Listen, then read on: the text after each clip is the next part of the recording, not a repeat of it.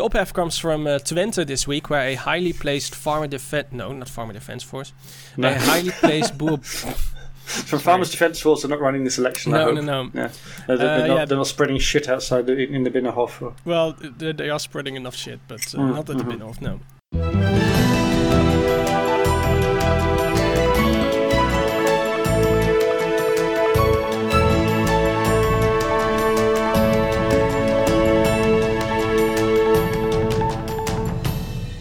It's Friday, October 27th, and this is the Dutch News Podcast, your weekly chance to catch up with what's been going on here in the Netherlands.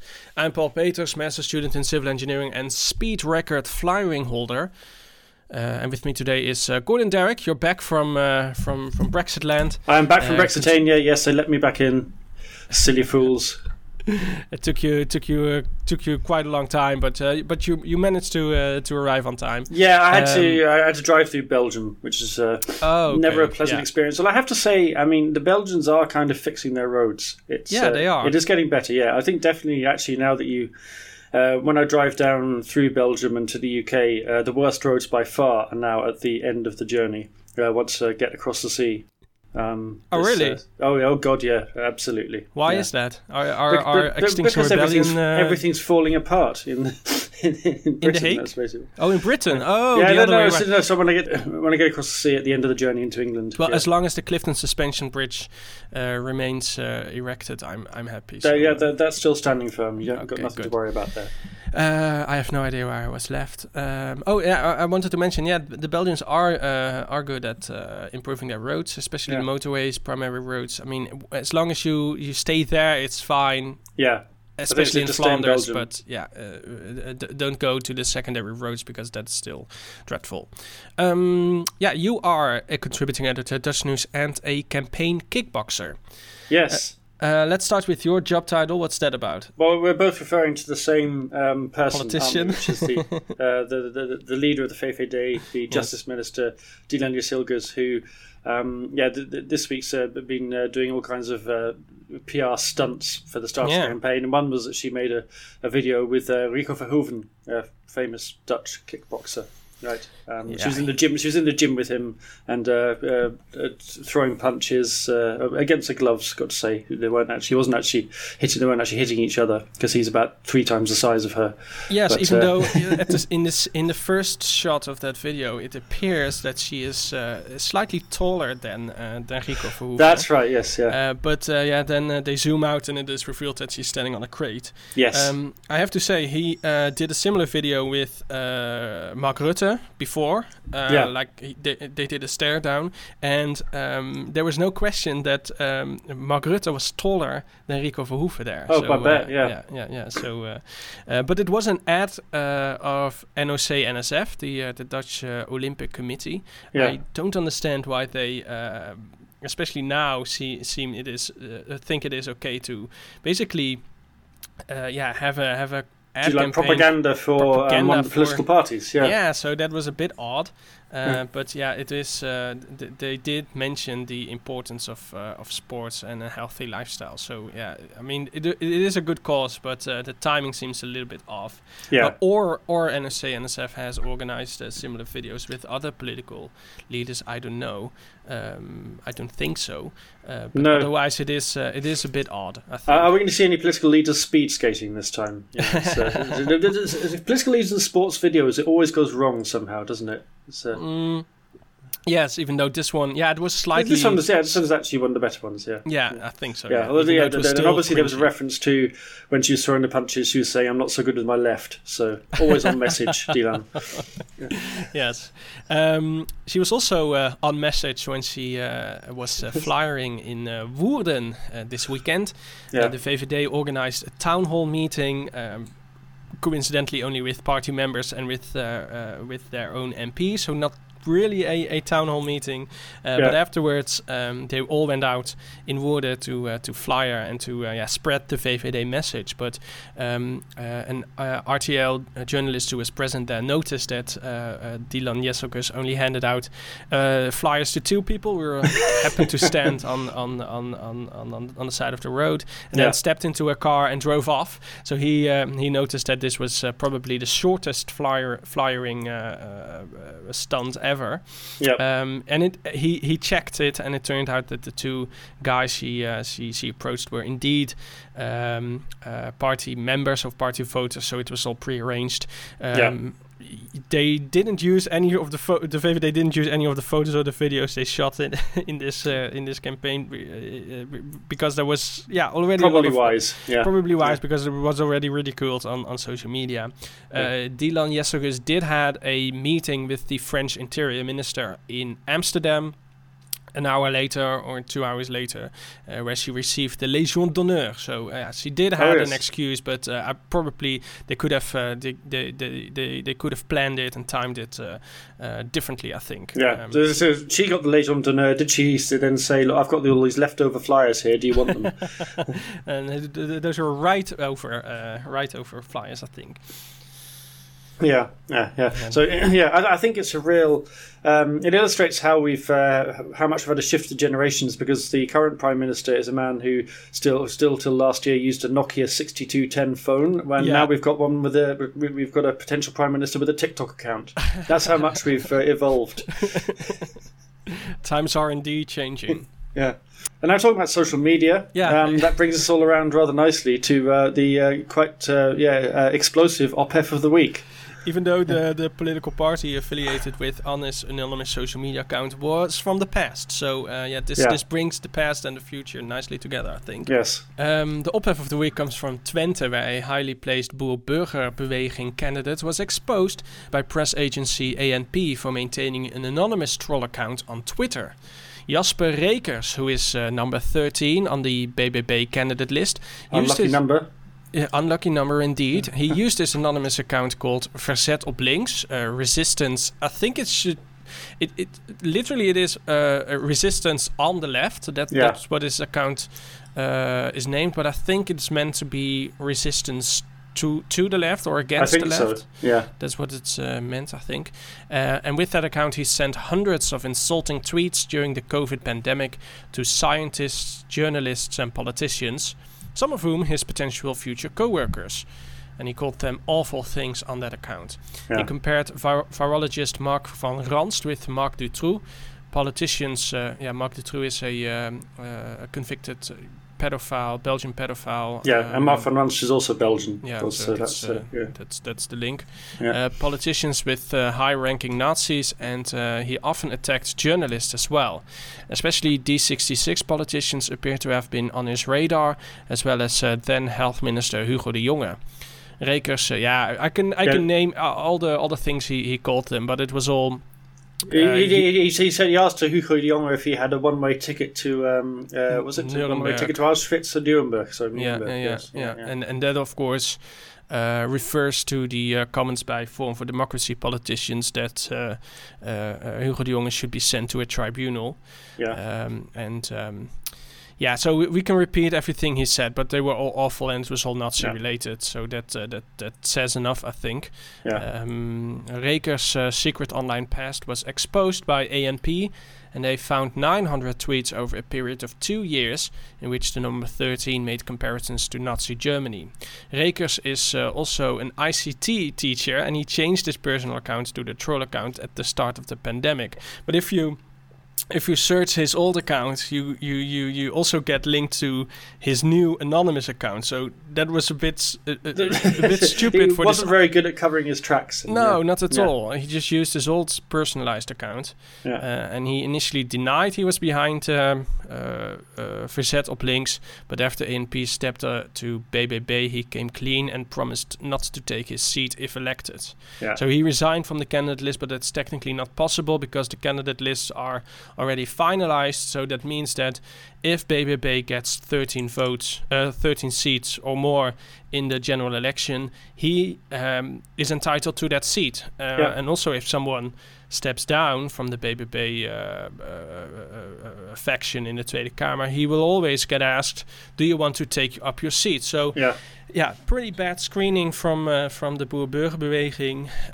Not good at all. Not good at all. Yeah, and of course now he's going to have a chat with his employer. I mean, it's really act of terrible stupidity. I mean, I'm not sure what his employer will be less impressed with the messages he sent, or the fact that he just showed terrible awareness of IT security, given that he is an IT teacher, right? So which one will be worse? Yeah, which one will be worse for him? Yeah, but if he hadn't stood as a candidate for elected office, this would never have come out, and he would have got away with it. And now he's in all kinds of trouble. So, silly boy. Yeah. Silly boy indeed. And I mean, you spent also some time on Twitter, of course, and often you see these troll accounts saying horrible things, and often you're wondering what kind of person is behind this. Well, now we see what kind of person it is, and he just looks like a normal guy, right? And, exactly. Yeah, you would never have guessed. And he's a teacher on a HBO school. So yeah. So strange. So he's won the prize for the first social media-related resignation of this election campaign. He's probably not going to be the last. No. Is he not? From a candidate. I know there's... that's right. Omtzigt's spokesman, of course, had to resign over something he tweeted about Caroline van der Plas. That's right. And this all reminded me of a other politician who had an anonymous secret account. Geert Wilders was... famously exposed a couple of years ago to also have an anonymous account. He didn't use it to troll it, but his official account, he doesn't follow anyone, so he needs another one to keep track of what's happening on social media. And with this account, he was exposed to follow 13 Donald Duck-related accounts. That's right, as well as the official Efteling account. He is, of course, famously a fan of that theme park in Brabant. And porn star Kim Holland, which was also something that raised some eyebrows. But he took it up positively. He just complained that he had to make a new secret account. Now he was exposed. Yeah. He's also got an account for his cats, hasn't he? That's right. Yeah. That's kind of thing. Anyway, This week, the election campaign was officially kicked off by the first televised debate with 4 leaders of the major parties. Pieter Omtzigt finally released his party manifesto, but still doesn't want to name his candidate for the torentje. Prime Minister Mark Rutte traveled to Israel and Palestine to discuss the Gaza conflict with the leaders there. The Dutch Safety Board released its 3rd and final report on the government's handling of the corona pandemic. Another dramatic game by the Dutch cricket team, while Ajax finally sacked its head coach. And Diergaarde Blijdorp has a special guest from across the globe. The election campaign has officially been kicked off on Sunday with the first in a long list of televised debates. In an extra broadcast of TV program College Tour, VVD-leader Dylan Jesselgus, there she is again. She had some time, she had some spare time. She was finished flyering, so she could... Yeah, she could throw a few more side swipes. Yes. GroenLinks PvdA-leader Frans Timmermans, Caroline van der Plas of the Boer-Burgerbeweging and Pieter Omtzigt of their freshly founded New Social Contract sat down in the auditorium of the Vrije Universiteit in Amsterdam to answer questions from students. The party leaders, of course, did their best to emphasize their differences, but interestingly enough, they also expressed where they think they have some common grounds. That was refreshing. It was an unusual format, I think, for a Dutch TV debate, right? Usually, they stand on the podium. They have some sort of button for a green or a red light to expose if they to express if they are in favor or against something, or sometimes they even have a cowbell or something. Yeah, a cowbell for the BBB would have been good, but they can interrupt each other, don't they? There's all kind of rules about this. This is much more informal, isn't it? And they were sitting down, which is a big. And they were sitting down. Yeah, that's also that was also new. Timmermans took a hard stance against nuclear energy. He said that the Netherlands isn't the right place for nuclear power installations, and he also said that there hasn't been a single study that shows the need for nuclear energy. Jesselgus immediately jumped on that comment. She said that she would be glad to send him some studies that show exactly that. She also had a the day later, I think, right? She tweeted to him that she needed his email address so she can send all these studies to him. Timmermans also said that he is confident he can find a solution for the nitrogen crisis together with the Boer-Burgerbeweging, even though Van der Plas immediately said that she doubts that as long as his left-wing parties keep framing that cows stand in the way of housing. Did they say? Did they mean that literally? Like there are like herds of cows standing in front of in fields where they want to build houses. Yeah, literally and figuratively. I think she meant it. Yes. Analysts said that Pieter Omtzigt did very well in his first televised debate. It is, of course, his debut as a political leader, and he told students that he feels closest to GroenLinks PvdA. But also to BBB when it comes to financial security. On immigration, he has more affinity with the VVD. So, he basically said, I stand in the middle, I can work together. He said, I agree with everybody. Yeah. I'm everybody's pal. In the days before the debate, Omtzigt was criticized for not having published his party manifesto yet. How can you debate something if we don't know what what your positions are? Yeah. But he managed to get the spotlight by announcing that the manifesto will be released the next Tuesday. So that's right. It was released on Tuesday.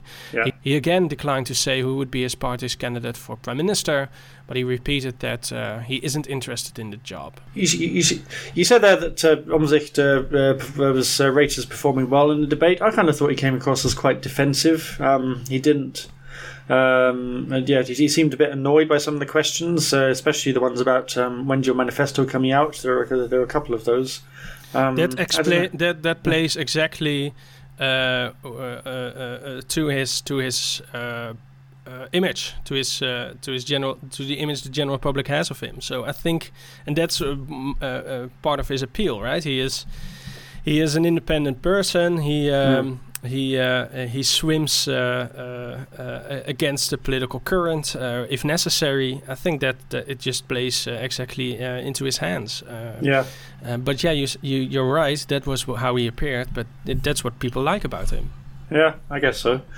And also, I think, but it was quite a sort of what would you say? It wasn't a really a confrontational debate in that sense, was it? It was very much. The only thing was when Timmermans was pinned down a bit on the nuclear power issue, and all the others said that they were in favour of nuclear power, and Timmermans said quite passionately he was against it. And I thought Timmermans came across fairly well as well. Actually, I mean, again, he was Frans Timmermans, so some people absolutely can't stand him. Some people think he's going to be the saviour of the next Dutch government. So he's somebody who inspires, I think, quite strong opinions on both sides, and I think he will have validated both of those points of view, probably. Yes, definitely. Caroline van der Plas. The impression was that she was a little bit tuned off or something. She appeared perhaps a little bit tired. She was much quieter than she would usually be. That's true. And she responded the next day or actually 2 days later, also on Twitter, with the video where she sort of reviewed her performance, and she also gave some counter arguments to what has been said by other politicians. It felt a little bit like, sometimes you are in an argument and then at night you lay in bed and you think, I should have said that, or it felt a bit like that. It wasn't. It didn't come off as particularly strong, I think, from her. If she had to think 2 days about counter arguments. No, I think she was probably the weakest of them. And again, I guess because nitrogen is retreated as a major issue, she's just not on so much on ground where she feels stronger. I think that's a reflect as well. But also, I think because Omtzigt hadn't published his manifesto and he wasn't going to be drawn on the contents of the manifesto, he wanted to keep this cards close to his chest. It ended up being one of those quite incestuous discussions they have in The Hague about who's going to go into coalition with who, which gets quite tiresome sometimes. So, So hopefully the next debate, I think there's one coming up in RTL on November the 5th, I think is the next one, possibly. It's hard to keep track of them all. Yeah, but the three major candidates are having a debate on November the 5th, I know, and then I think there's a wider debate with 10 parties on the 12th. Obviously, we're going to continue, we've got like a continuing series about the 15 biggest parties for our patron subscribers, so if you're not a patron subscriber, sign up and you can find out from us what all the parties stand for. Which parties are we going to discuss this week? Yeah, in this week's one we're doing 3. I hope that you remember it, but apparently we're doing sort of 3 parties that start as outsiders. We're doing Forum for Democratie, we're doing the SP, the Socialist Party, and we're doing New Social Contract. New Social Contract, Pieter Omtzigt Party, yes. Yeah. So all that talk of the parties, what do the polls look like? Yeah, the polls show almost no difference than the last week's poll. We still have this 3-horse race coming up, it appears. VVD, NSC, the GroenLinks-PvdA alliance remain on the lead. VVD is polling at 27 seats of the 150 available. They are narrowly followed by a New Social Contract with 26, while the GroenLinks-PvdA alliance comes at 23. The differences are so small, though, that the 3 parties are virtually at the same level. The 4th party in the poll is the far-right PVV with 18 seats. What was interesting, by the way, the 4 parties that were invited for the College Tour debate, they weren't the largest parties in the polls, because otherwise the PVV would have been invited. Instead, the rationale was these were the leaders that had been on the College Tour's regular TV show this season. But there was a 5th politician also on the show, and that was Esther Ouwehand of the Partij voor de Dieren, and she wasn't invited for this debate, so didn't really make sense there, their explanation. But okay. Yeah, they're being a bit arbitrary with anyway. So the PVV 18 seats, and the BBB, we just mentioned them, is only projected at 12 seats. Well, again, that's a major win compared to the 1 seat they currently have in the Tweede Kamer. But 4. They got 4 seats now. 4 seats. Yeah. But they were elected with 1 seat in the Tweede Kamer. Yeah. But a major difference compared to over 30 seats they had been polled at some point. Yeah, well, they got 16 in the Senate, which obviously is equivalent to 32 in the Tweede Kamer. It's twice as big. Yeah. So they are slowly but steadily being reduced. Hopefully for them, they will win only 12 seats. Otherwise, they will have some awkward talks problem with the number 13 candidate. Yes. All other parties are below 10 seats, and much can change though, because the latest poll shows that 23% of voters are still floating. They have absolutely no idea who they're going to vote for, but only 20% are absolutely sure about their choice. So that means that 80% are still likely or can possibly change their vote. Still some. We can still expect some major changes in the coming weeks. Yeah, it's still there's still very much a lot to play for, definitely. Yeah. But it looks as if these 3 parties are in front. Geert Wilders does seem to be creeping up a bit. In that Geert Wilders way, I think started the campaign, he was looking at about 14, 15 seats, and he's now up to 18, which isn't that far behind the GroenLinks PvdA combination, actually. And also, yes, now that. And the election campaign is now well and truly underway, because, of course, the politicians don't have to worry about their day jobs for a few weeks. That's right. The Tweede Kamer's campaign recess has started yesterday, or actually a couple of hours before earlier. Then we are recording this on Friday morning, and they had been in session until Thursday night. Let me see, 3:30. So they had a long night in the plenary chamber. MPs held their final debates well into the evening yesterday, and as I said, they spent most of the night voting for the last bills, amendments and motions. Many familiar faces will not return to the political arena after the election.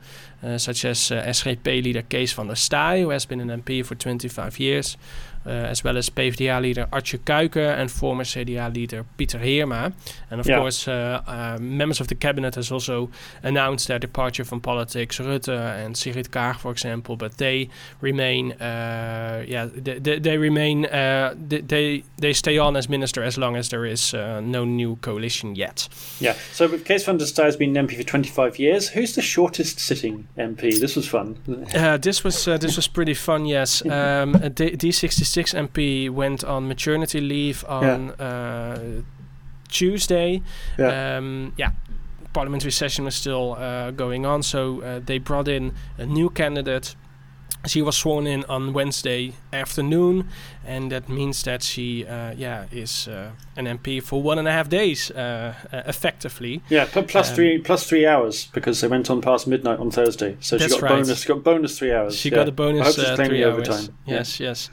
She isn't the shortest MP ever. That was in, I think it was 1911 or something. Some guy was an MP for 6 hours, so she didn't break the record. And technically speaking, she still remains an MP until the new parliament is installed, and that is December 6th. So she is an MP for 1.5 months instead. All right.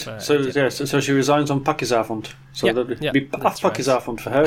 She'll have her seat afgepakt. Yes, and she will get 1.5 months of a nice salary. And of course, Vera Bergkamp, the chair of the Tweede Kamer, she will also not return to Parliament. And on the same evening, so while everyone was in the plenary chamber voting well into the night, one person was absent, and that was FVD leader Thierry Baudet. He was giving a talk at the University of Ghent, but he was attacked there while he was entering a building. A man shouting "No to fascism" and "No to Putinism" hit the far-right leader on the head with an umbrella, quite hardly. The incident was caught on video. Absolutely went viral immediately afterwards, and MPs and political leaders, they all, from across the political spectrum, they all condemned the attack, of course. Baudet is doing relatively well. He has a huge bump on the head, he said, but he is worried about his security and that this could happen. And of course, there are security risks for other politicians across the political spectrum as well, but it is the members of his party who keep calling on violence and threats for other politicians. So it is a bit ironic that this should happen to him. Yeah, it's a bit of a cookie van eigen deeg. Yeah, with served up with an umbrella. Yeah, but. The most eagerly anticipated political event of the season has arrived. No, not the Forum for Democracy umbrella jousting tournament, but Pieter Omtzigt's presentation of his new party's manifesto. Umbrella jousting sounds like a new activity on their Forum Outside festival next year. Well, I just quickly changed the script, actually. I was going to mention the Forum for Outside festival, but I thought that was more topical. New social contract was set up to reform the system of government, prevent bureaucratic excesses such as the childcare benefit scandal, and ensure a basic standard of living for everyone. Omtzigt's manifesto had a strong Christian Democrat flavour, combining cultural conservatism with a strong safety net and a revived sense of community. Disappointingly for seasoned Omtzigt watchers, it was only 80 pages long and quite short on detail, I thought. Not too many figures in it. Only 80 pages long? Yeah. We just expect it. We just thought it's taking so long because he just keeps writing. Yeah, we thought it'd be like a 12-volume encyclopedia. You'd have to you need a pickup truck to collect it. So, 80 pages was quite restrained. Yes. On the minimum wage, for example, Omtzigt said a higher baseline income was one of the cornerstones of providing bestaanszekerheid, which is that buzzword we'll hear a lot during this election, or security of existence. But he declined to say how much it should be. But he did note that the Netherlands is already in the top 3 for Europe's highest minimum wages. So I don't think he was planning to raise it by an enormous amount. That's what he often does, right? He compares the Netherlands with other European countries, both when it's positive and both when it's negative. Yeah, exactly. He's also said he's against universal free childcare because the waiting lists are already too long. So he's going to abolish the plans to introduce that. Omtzigt wants to deliberalise the housing market by building 350,000 new homes, but through housing corporations. But he also says the rules and development should be relaxed and pension funds should be encouraged to invest in construction and housing. So it's quite a balance between he wants to involve big investment funds, but not in a much more controlled way. He doesn't want to. The VVD have all been all for having the free market to stimulate investment in housing, but Omtzigt wants to reel that back. He also wants to impose much tighter limits on migration to bring the net total down to 50,000 a year. Now last year it was 244,000, although that was boosted by the influx of Ukrainian refugees. He presented his party manifesto on Tuesday. Interestingly enough, he didn't publish it beforehand to journalists. They had 7 minutes before the presentation started to read through the 80 pages before they could start asking questions. And he was asked, "What do you think about this?" Because he was always so tough on the information position of MPs and journalists, and you keep talking about the importance of transparency, and you always complain that you get your information too early in advance of a debate. And he said, I was just afraid of leakages. Right. He had seen a similar thing with his candidate list, of course, even though it was his own mistake. They had put it on the website before it was actually published. But still, it was... it was a bit atypical of Pieter Omtzigt, I think, to release it on such short notice. Yeah, it's quite curious, wasn't it? Yeah. But again, I think he's been very keen to keep very tight control on this campaign. That's something that I think we saw in the College Tour debate as well. That we will discuss that at length in the Patreon special. I think his tactics in this campaign. So he is always very big on administrative reform. What are his ideas about this? He wants to introduce a constitutional court. Along the lines of, say, the US Supreme Court, so the court can actually test laws against the Constitution to rule if they're constitutional or not, which they're actually banned from doing at the moment. Constitutionally banned. They're constitutionally banned from checking if laws are constitutional. Curious. So he thinks that should be lifted. He also wants to reform the voting system so that between 100 and 125 MPs are elected on a regional basis. There will still be a proportional system, which means that we're going to get even more small parties probably elected to Parliament, which is what we really need here in the Netherlands. Definitely.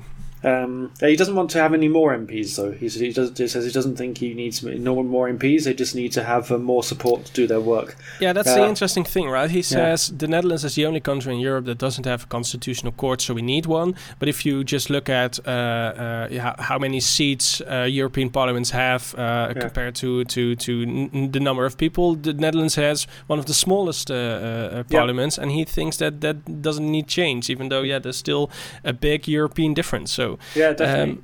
A little bit of cherry picking here, I think. Absolutely, And Omtzigt does want to restore Parliament's place as a main lawmaking arena. He's critical of the way it's become sometimes a rubber stamping mechanism for agreements that have been thrashed out between the cabinet and social partners, like the new pension system that Omtzigt has been very critical of. In fact, he's the only man who really understands it. So we need to mention here, I think, that both the Parliament and the Cabinet are the legislators here in the Netherlands. And usually laws are prepared, of course, by ministers and their large army of public servants. And I think 95% of all the laws that pass are prepared by the Cabinet itself. So actually the executive branch of the government. That's why it's always a big deal when an MP has written his own law, right? It's always big news when this passes. And he always say that how much work it is to actually prepare it, even though can be a relatively small bill. So yeah, just imagine if they have if the new pension law, for example, had to be prepared by MPs, they've been working for 20 years just to get it all done. Yeah, exactly, But I think that's one thing Omtzigt wants to do, because he also wants to cut the size of the civil service, or the size of the bureaucracy. Because he says there are too many people working in government ministries. So I think he wants to restore the balance by saying the executive's become too powerful and Parliament is not strong enough to check or hold the government to account. So he wants to redress that balance a bit. He also says that ministers and MPs should observe a cooling off period after leaving office before they take up related jobs in the private sector, and there should be a register of lobbyists, which are things again that are quite common in other countries but we don't really have. He wants to bring back the corrective referendum, which was such a success when we used it to vote on Ukraine's accession treaty with the EU. And May the 5th, Liberation Day, should be a public holiday, he thinks, even though there's no such thing in the Netherlands. As a public holiday? That's my pet peeve. Pet peeve, yeah. And the king should pay income tax. That's okay, yes. Yeah. And that probably means that his income will be increased to so that his effective income will remain on the same level. So his net income will remain the same, but we'll get some of the king's money back in the form of income tax. Yeah. Will Maxima get into trouble with the Belastingdienst because she's a non-national? Well, she's not a non-national. She is a Dutch national now, but she's a dual national. I don't know. No, she is. You can't give up Argentinian citizenship. Oh, really? No. Okay. Yeah, maybe they had made an exception for her. I don't know. Actually, I have no idea.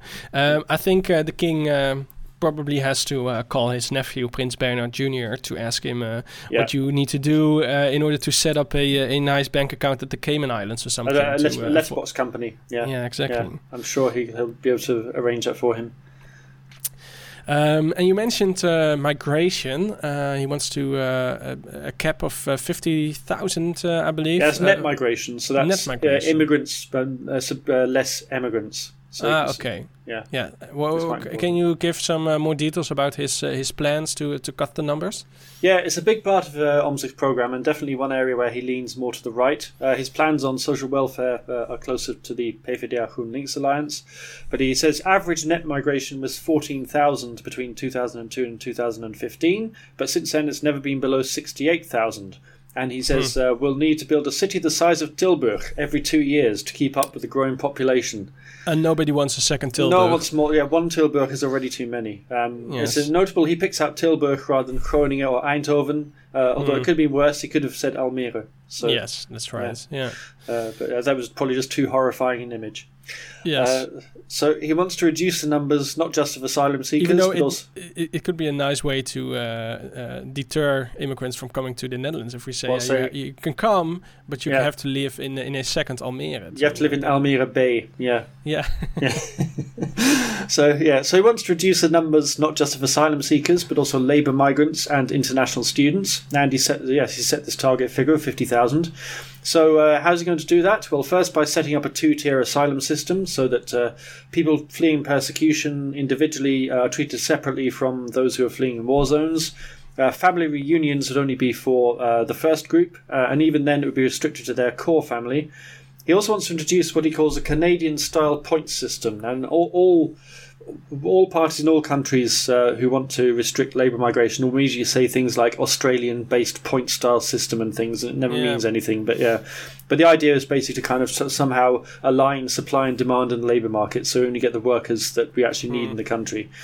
He also wants to cut perks for expats, like the infamous 30% ruling, and in fact in Parliament last night, on the late night session, they actually did, MPs did vote to speed up the dismantling of the 30% ruling, and that was a way of paying for student finance. I think I imagine we've covered that on Dutch News. Obviously, the 30% ruling is quite a big deal for many of our listeners who either will be eligible for it, or if they're thinking of moving here, will might become eligible for it. The changes to that I think are in the offing, and there'll probably be more after the election. And student numbers under Omtzigt's plans will be brought down by by making Dutch the primary language of instruction, and he has explicitly said that one of the reasons he wants to do that is to attract fewer international students, because apparently teaching them Dutch would put them off of coming to the Netherlands.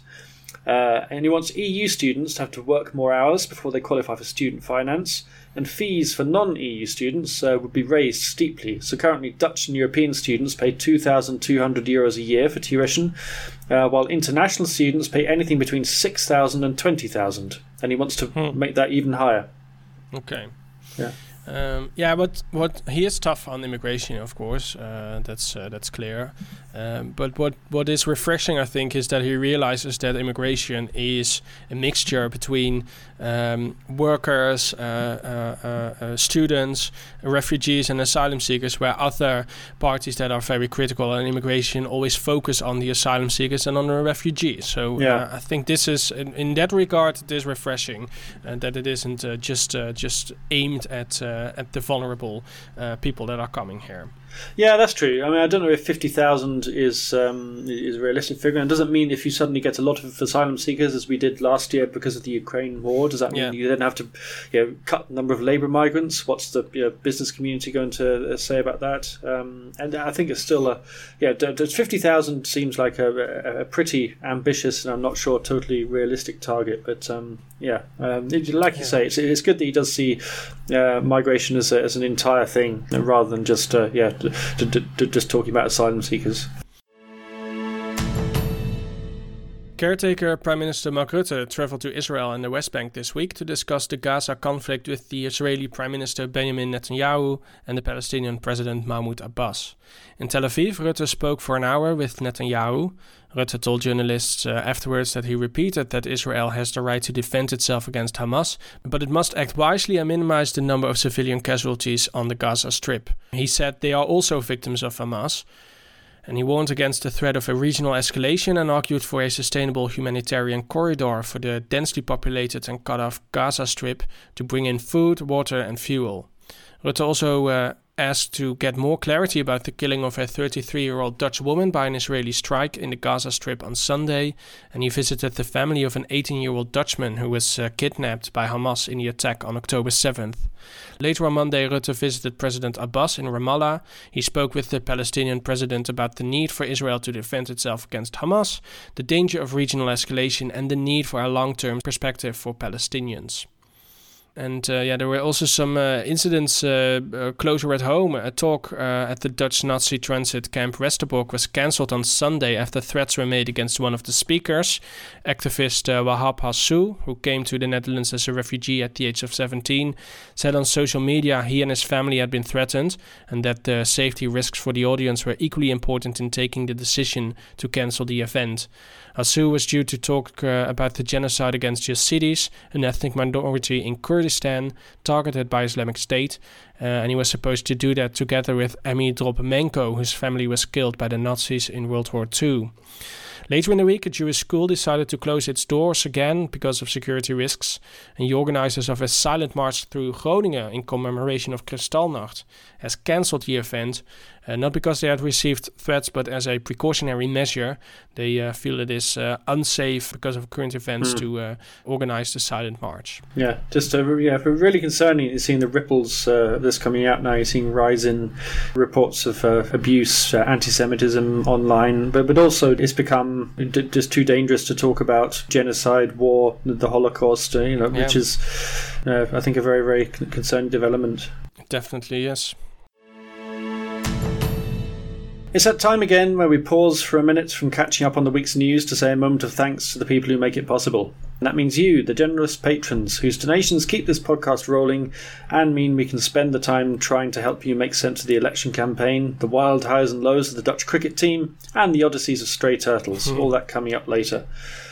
Recently, Patreon they've changed the way that they collect their donations, and it's I'm not entirely happy with it. But, it's their platform, so they make the rules. We just have to go with it. But it's now they've changed the membership structure, so that we've had to set up a number of tiers of membership. So I don't really like discriminating between our patrons based on how much they donate, because people have all different reasons why they want to or donate the amount that they choose, or some people can afford more than others, and I just tend to feel that patrons are welcome however much they want to or or how much they can afford.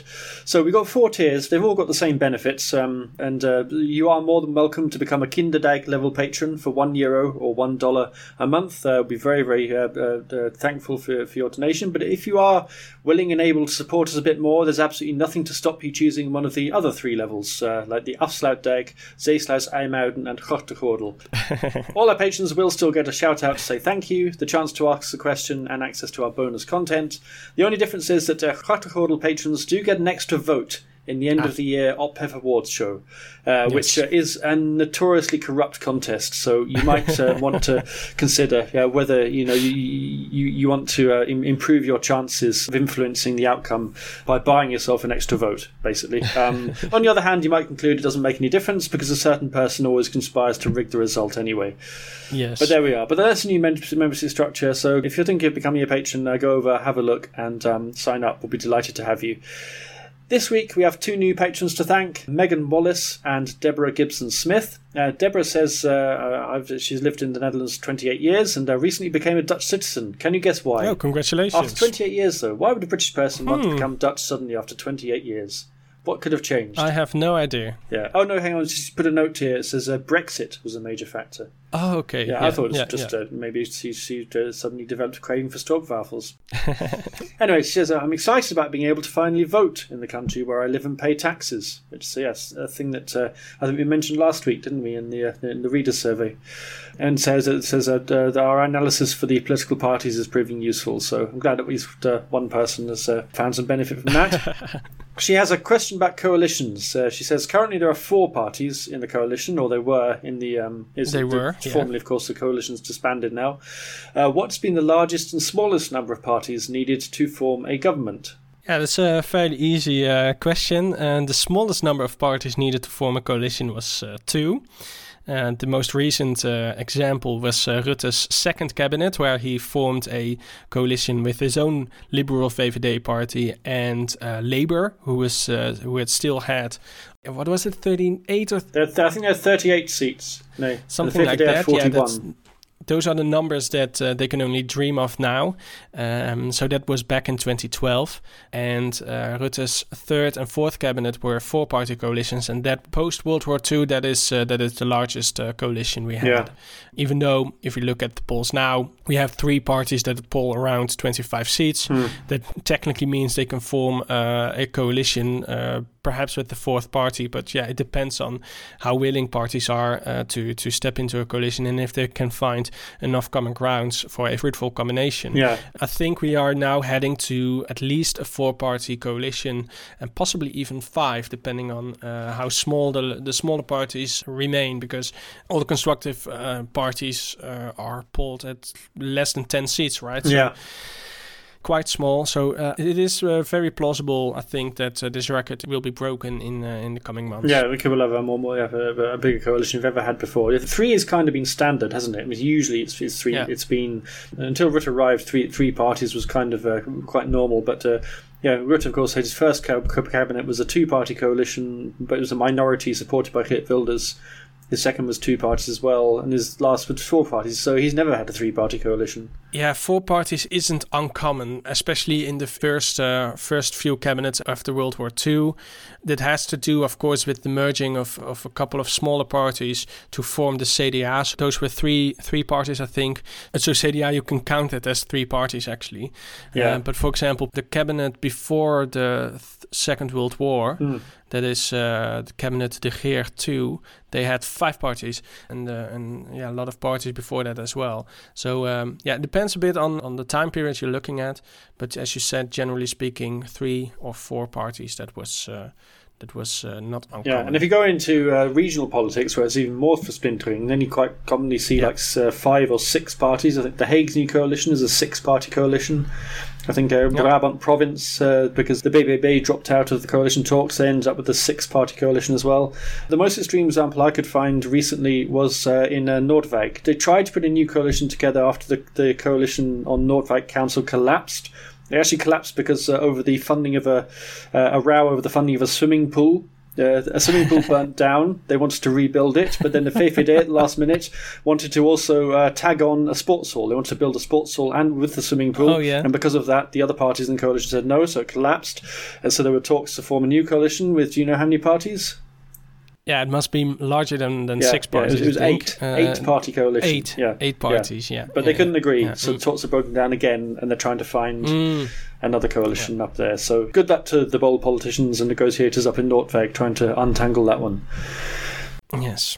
What's also typical on coalitions in local governments is that they very often bring in more parties on board than mathematically necessary for majority. In local government, they want as much common ground as possible. So sometimes you see 5 or 6 parties, even though it's not necessary for a majority. Yeah, and often they sort of pull in a couple of independent members, don't they, into the coalition as well. So it's sort of often 5 parties plus 2 independent MPs or something. If you'd like to become a patron of the Dutch News Podcast and join our monster coalition, log on to www.patreon.com, that's patreon.com/DutchNewsNL. The government's response to the coronavirus outbreak was too inflexible and failed to evolve as the pandemic dragged on. That was the main conclusion of the last of 3 reports by the Dutch Safety Board, the OVV, reviewing the period from March 2020 to September 2022. COVID was initially a healthcare emergency which threatened to overwhelm the hospitals, and the government's immediate priority was to ensure there were enough intensive care beds. But after the initial wave of infections, the government failed to change its strategy to reflect the fact that it was an emerging social crisis on multiple fronts. Ultimate responsibility for managing the pandemic was left in the hands of the healthcare minister throughout, which meant associated problems like the impact of school closures, social isolation, and the postponement of other healthcare, such as cancer treatment, received insufficient attention. So one of the purposes of the Safety Board's review was to make recommendations for future crises. What did it recommend? Yeah, the OVV said the government should review its aims and targets periodically to make sure they were in line with the situation on the ground, and it needed to communicate its reasoning better to keep the public on side. One of the criticisms was that in the late stage of the pandemic, the aims were often unclear and contradictory. We had things like dansen met Jansen, right, where sort of vaccination was tied to being able to go out dancing again, when those are 2 completely unrelated things, really. That kind of confusion, that muddying of the waters, stoked public unrest and resistance to the measures. Especially we saw at the evening curfew, right, which sparked riots in a few towns. Yeah. They pointed out that ultimately, because we live in a democratic society, the success of the government's strategy depends on whether people are prepared to comply with restrictions that are often uncomfortable or awkward for them, like social distancing and wearing masks. Did the OVV have other conclusions? Yeah, its first report looked at the first 6 months of the pandemic, and that found that the Netherlands was poorly prepared and was so focused on stopping the situation in the hospitals breaking down that we had what was called a silent disaster in nursing homes, because people were either sent back to nursing homes or not transferred out of nursing homes where the infection was running wild, staff didn't have protective clothing, and a lot of old people sadly died. The second report criticised the rollout of the vaccination programme, which was hampered by the decision initially to put family doctors in charge of giving the jabs, but of course that plan had to be abandoned because the vaccine of choice was the Pfizer vaccine, which needs to be kept at minus 70 degrees, and your average GP surgery doesn't have a fridge that can do that. So we needed to set up a network of large vaccination centres, and that took a lot of time and delayed the start of the process. The OVV also said health boards were hamstrung by concerns about privacy legislation.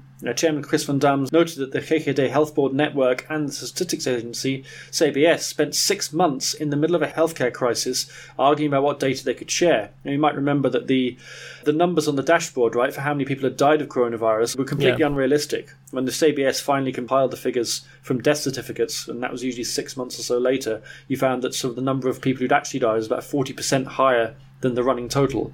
And Van Dam said we need to make real progress in this area, something that other countries with the same regulations appear to be better at doing.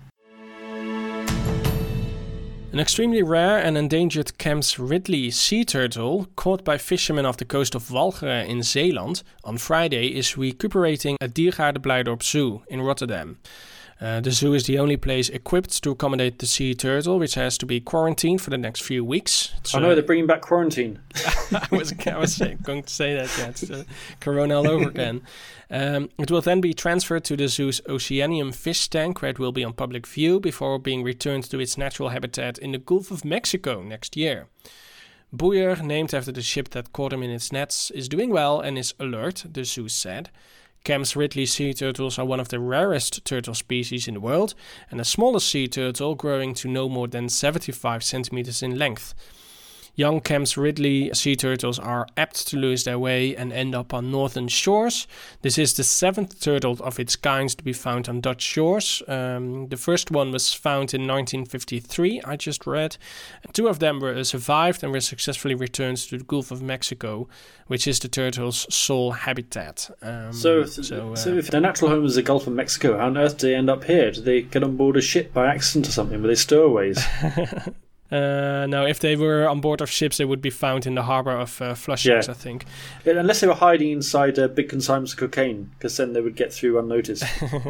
Yes. Yeah, no, they just get caught up with the Gulf Stream, I think. And then they are too small to escape that current, I think. And then they end up in the Netherlands.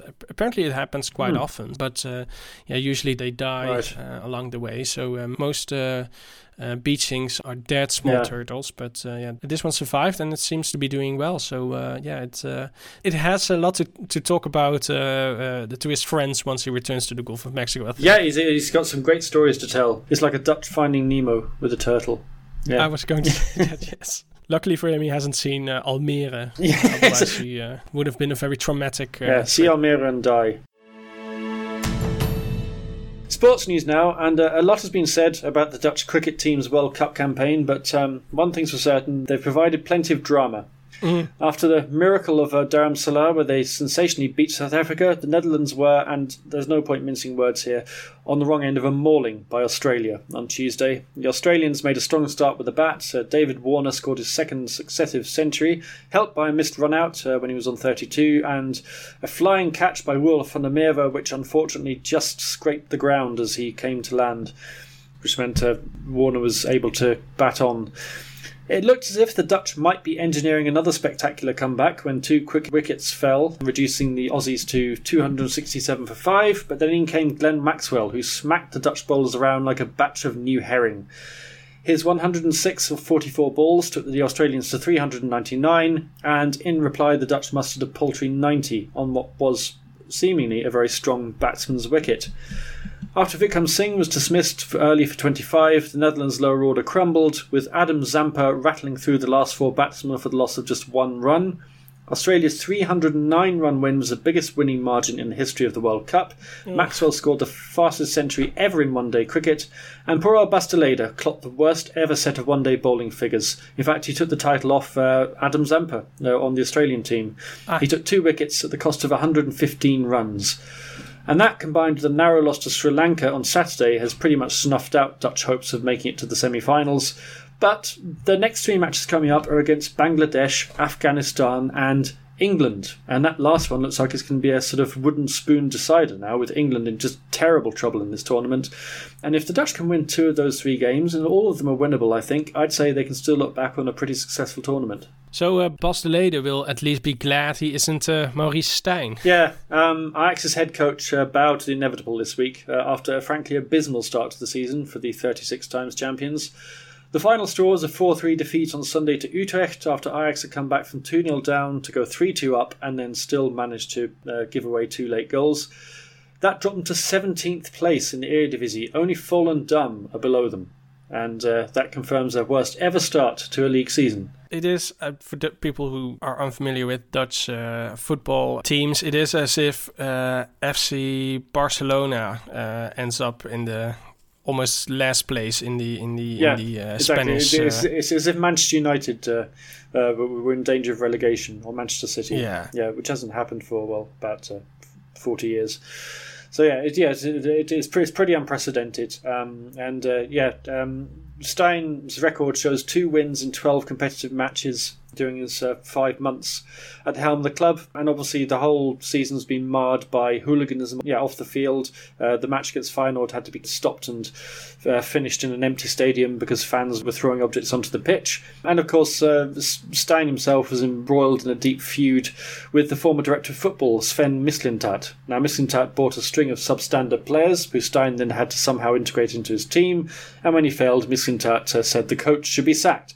In the end, it was the German himself who was sacked because it turned out one of his summer transfers was brokered by an agent he had an undeclared business relationship with. But that was too late for Steijn, who told acting CEO Jan van Hals that he doubted if he was the right man in the right place. He's not very quick to realize these kind of things, apparently. Yes. Yeah, but he said, well, for 5 months. I mean, it's, I think that the answer was sort of written for him. Really, it was in the tea leaves, wasn't it, when he went in for the meeting. Assistant coach Hedviges Maduro has taken charge of the team. I don't know if he's going to have a scale model version of the team. Yeah. You're referring to this miniature, theme park in The Hague? Madurodam, the model village in The Hague. Smallest municipality of the Netherlands. Do you know who the mayor is? The mayor of Madurodam? I've forgotten. Princess Amalia. Ah, yes, that's right. Yeah. Anyway, so Hedviges Maduro has taken charge. I wonder if she transfers her tiny salary she gets from this mayorship back to the theme park. I don't know. Maybe she pays out like one. What's the scale again? It's an exact scale. It's 1 to 16 or something. 125, I think. Or 25. 120, 125. Or 28, possibly. No. I wonder if she donates 1/28 of her salary to cover her costs as mayor of Madurodam. Anyway, Hedviges Maduro has taken charge of the team on an interim basis, starting with a 2-0 defeat in the Europa League to Brighton and Hove Albion, so not an auspicious beginning for him. How about the other Dutch clubs in Europe? Yeah, mixed fortunes for them. Feyenoord had a pretty impressive 3-1 win at home to Lazio. Santiago Jimenez scored twice, and that result puts them top of Group E after 3 matches. Atletico Madrid and Celtic drew 2-2 in the other match in that group. PSV, though, they're still struggling. They're bottom of their group and still looking for their first win after they drew 1-1 at French club Lens. Peter Bosz said the team will need to win the return match in Eindhoven now in 2 weeks' time, but they're not out of it because Arsenal beat Sevilla to go top of the group. They're 1 point ahead of Lens, whilst Sevilla and have 2 points, which is the same as PSV.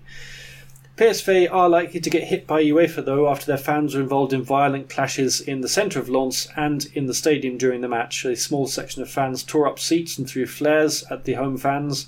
Last year, the club was fined €40,000 and their fans were banned from travelling to one away match following similar scenes against Arsenal. Meanwhile, in the Conference League, AZ Alkmaar lost 4-1 at home to another English Premiership side, Aston Villa. And as we exclusively revealed last week, the speed skating season is underway. Yeah, apparently we are contractually obliged to talk about this, I understand. The World Cup season's begun with Sandra Felseboer. She was expected to tear up the oval over the 1,000 metres in short track, but it didn't happen for her in the opening race in Montreal. She was classified 4th after she fell. But her younger sister, Michelle, had even worse fortune in the 1,500 metres. She was in the B final, but the race was stopped after 3 of the 5 skaters fell over. But then she was disqualified for causing the crash. So that was the end of that.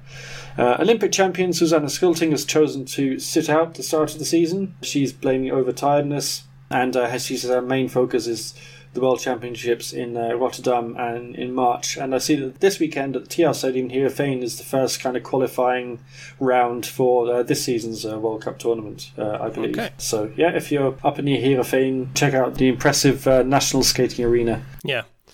Going back to cricket for one moment, especially the BBC, I think, had a hard time spelling one of the Dutch players' name, right? Yeah, you picked up on this, yeah. There was Siebrand Engelbrecht, who's been promoted to number 4 batsman after playing quite well in the last couple of games. But yeah, I was following the BBC live commentary or the live text commentary, and literally every time they mentioned Engelbrecht, they spelled his name in a different way. In fact, there was one message, or there's one update in which they actually managed to get his name wrong in 2 different ways in the space of about 25 words.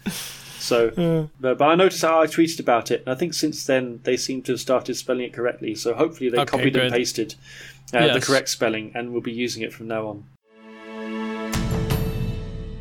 That's all that we have for you this week. This podcast is a production of Dutch News, which can be found online at dutchnews.nl. We will include links to everything we've talked about today in the liner notes. You can get in touch with us by email to podcast@dutchnews.nl. And if you want to help us out, please subscribe to the podcast and leave us a rating. You can also back us on Patreon at patreon.com/dutchnewsnl and earn yourself a free shout-out on the podcast. My thanks to Gordon Derrick, and we'll be back next week. You know what's fun about Maduro Dam? It is just funny that all these companies and governments they all take it very seriously. For example, Rijkswaterstaat, the government's infrastructure agency, they had a roaring press release the other week saying that.